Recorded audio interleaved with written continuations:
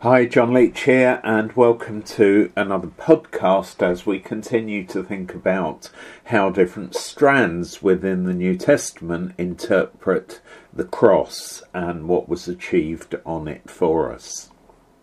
We began by looking at Luke and Acts, and we said that that was the most primitive understanding. We looked at those two words, but God. And we said that for Luke, the cross was the triumph of human evil over God, which then needed to be undone and reversed. But God raised Jesus, thus reversing the effects of the cross.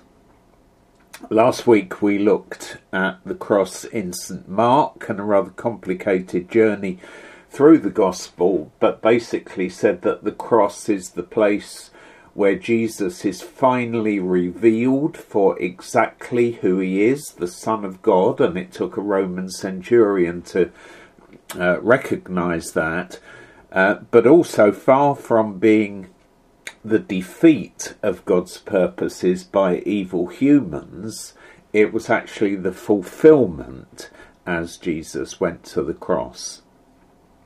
This week we're going to look at the cross in the writings of St. Paul, and particularly the letter to the Romans, which is a kind of summary statement of much of Paul's theology. And we're going to see a very different picture. We're going to set our scene today in a courtroom. I don't know whether anyone is fans of courtroom dramas, whether it's Judge John Deed or A Few Good Men, one of my favourite films, but there's something quite exciting about that scene, and I want to paint that picture for you this morning, and then look at some objections to Paul's model. So we've got the court, and the judge is seated on his platform, or in fact on his throne, because the judge is God. And over there, looking very scary with horns and a pitchfork, is the counsel for the prosecution. His job is to accuse prisoners to the judge, to convince him how evil they really are. In fact, the word Satan means the accuser. But who's on trial here? Who are the prisoners? Well, let's have a look in the dock. And it's a bit crowded in there because those who are on trial is the human race, including us. So it's a bit tight, but the judge bangs his little hammer, the court is in session, and the prosecution reads out the charges to the judge. Your Honour, the human race is guilty before you, and I intend to prove guilt on 3 charges. Number 1, they have sinned, both corporately, but every single individual within the human race has broken your rules for the running of this earth. They have lied, even white ones. They've cheated. They've been violent and vicious. They've harboured hatred and revenge in their hearts. Some of them have raped and killed people. Some have killed millions of people. Some have nicked biros from work or diddled their taxes. But nevertheless, they are all equally guilty. And, Your Honour, you have no option but to find them guilty. The second charge that I will prove in this trial is that these people are your enemies. They have set their hearts against you. They have hated you. They have mocked you. They have blamed you for everything that has gone wrong, but never thanked you for the things that have gone right. They have used science to disprove you. They've used your name as a swear word. They've committed violence in your name. And worst of all, for much of the time, they've simply ignored you. They've lived as if you were not there. You have to find them guilty of that. The third charge, Your Honour, is this: they are helpless. They are totally without any excuse. There are no mitigating circumstances. Even those who have never heard of you still have the witness of the world you created, and all that you ask is that they honour you and thank you, but the vast majority have failed to do that. No one of them is any better than the rest. Some of them are worse than the rest, but no one is any better than the rest. They are all equally guilty in your sight. They are without excuse. They've known the rules and they've chosen to ignore you. And the counsel for the prosecution tucks his tail out of the way and sits down. The judge looks round the court. Who's the counsel for the defence? He realises there isn't one, because the human race have decided, as is their legal right, to conduct their own defence. And they take on those three prosecution points one by one. Number one, of course we're not sinners. That's far too harsh. You've got to see some grey areas in here. We like to think of ourselves perhaps as expressing ourselves, not sinning. I mean, that's such an outdated word anyway. Yeah, okay, we may have been a little bit dishonest at times. Some of us do have a bit of temper on us, but most of us, we've never murdered, we've never abused children. We've never broken your 10 Commandments, by which, of course, we mean numbers 6 and 7. Although, to be fair, some of us have done that a bit. Mostly, we're just decent people trying to get on with our lives. And yes, now you mention it, there was that bit about loving you with all our heart, mind, soul and strength, but well, you can't really expect people to do that nowadays, can you? Secondly, we are certainly not your enemies. Some of us are good churchgoers. We're always there to help out with jumble sales or whatever it may be. We've tried to be good neighbours. We've taken our neighbours' dustbins out on a Wednesday night. And we're basically not bad people. We pay you a visit every Christmas, and we've certainly not got anything against you, although, yeah, to be fair, it is true that some of us don't believe you exist, or rather didn't until a few moments ago. And certainly, third point, we're not helpless. Okay, we're not perfect, but you've got to understand there were good reasons for what we did. And anyway, we don't need some god to help us out. The human race is coming of age. We have technology to sort out our problems. Thank you very much. The judge listens to the evidence and can't help but agree with the prosecution. They are guilty as charged. He is not at all impressed by their so-called defence. And in a solemn moment, he puts on his black cap and pronounces the death penalty on the entire human race. But then something happens, and you don't often see this on Judge John Deed. The judge breaks down and sobs his heart out. These are my children. I don't want to lose them. If only there's a way they could be forgiven. If only there's a way they would ask for forgiveness. But sentence must be carried out. It's the law. I can't change that. No one can. And then from the back of the court a voice comes. And a figure gets up and walks to the front and says, "Let me take their sentence." It's the judge's son.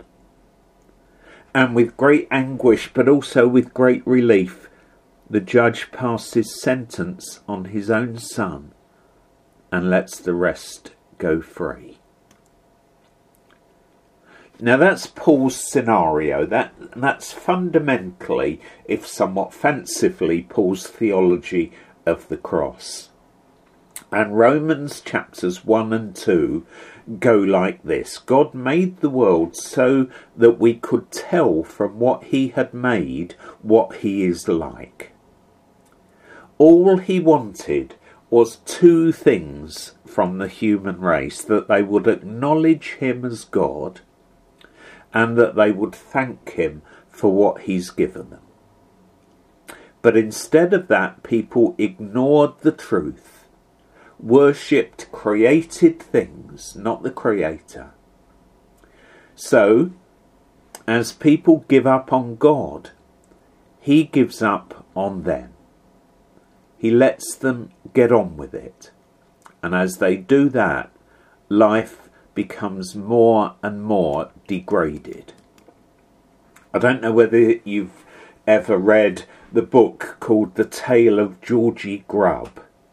I'd recommend that for you as a set text. It's a children's book, obviously, but it is pure Romans theology. It's absolutely on the nail. It's about a little boy who basically refused to have a bath, and so eventually his mother said, "Okay, off you go and get on with it." And I won't spoil the end of the story for you, but it is exactly Romans 1 theology. But what Jesus did was to mount that rescue plan while we were still sinners, guilty and helpless. Christ died for us. The Father sends his Son. The Son gladly agrees to take the punishment that should rightfully be ours. And fundamentally, that's Paul's theology of the cross. But hang on, I hear you say, this is really out of order. That is so outrageous. Surely there must be some objections to it.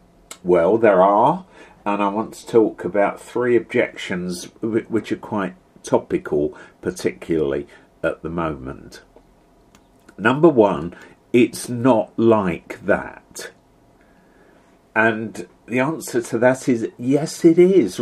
Actually read Romans 1 and 2. God made us. He has the right to judge us. He does. He will. We say that in every service whenever we say the creed. He will come to judge the living and the dead. And most people, I guess, fall into one of those two categories. And if you don't believe people are sinners, just look around you. Just look around you at the lies, the dishonesty, the racism, the war, the violence. I don't know whether anyone saw a programme that was on this last week about fly tipping and the epidemic that's become. And our countryside is literally being scarred because people are too lazy just to take stuff to the tip and dispose of it properly. And I said to my wife as we were watching that's such a picture of the human race and what we've done. So I'm afraid it is like that. And a few moments' thought will just convince us of that. Second objection, it's not that bad. Really? You want God to be soft on sin? You want him to look at suicide bombers and child rapists and thugs who beat up pensioners for 50 quid, drunk drivers who kill children because they can't say no to another pint, people who devastate creation for profit, people and politicians particularly that you can't believe a single word they say, and you say, oh, it's not that bad. God wouldn't feel that he wanted to punish people like that, even if our society does. Sin kills. It destroys, it separates, it harms, and you want God to turn a blind eye to that. It is that bad, and much worse than we realise. And of course Jesus taught that it isn't just about what you do, it's about what you think. That's the seeds that action come from. You harbour anger and encourage it, and sooner or later it's going to overflow into violence. Third objection, and this is perhaps the most serious, it's not fair. God letting his own son be killed instead of us. There is no legal system in the world where that would be allowed. If you've done the crime, you do the time. Someone can't just step in and do it for you. And what human father would dream of doing that to their own son? It's just unspeakable, God murdering his son for the sin of the world. It isn't fair. And I think I would want to say to that, no, it isn't fair, but it is love. God actually isn't a human father, and there's no reason why we should expect him to behave like one. Our job, those of us who are fathers, is to behave like God, not to expect God to behave like us. Romans 5:6-8 says, basically, you know that you were loved that much that God would lose his son for you. And when God has to be fair according to human standards, there is really no hope for us. But when he can show love far beyond any human standards, that's when there's hope. The other thing to say is that Christ went to the cross deliberately and willingly. He wasn't forced into it by his Father. It was the Trinity agreeing and working together. God demonstrates his love for us while we were still sinners. Christ died for us. It's not fair, but it is love. But there is one final twist to the tale. The judge passes sentence on his son. The defendants are allowed to go free. And you would think, wouldn't you, that they would rush out of that dock, throw themselves at the judge's feet in gratitude, vow from then on to live in ways that pleased him. The fact is, tragically, many choose to stay in the dock. Many never appropriate for themselves that sacrifice of Jesus, never give their sins to him to be nailed to the cross with him. They continue to choose to reject and ignore God. It's amazing, but it's true. But those who know the joy of being set free, then our lives are transformed as we seek to live in love and service of the one who died for us.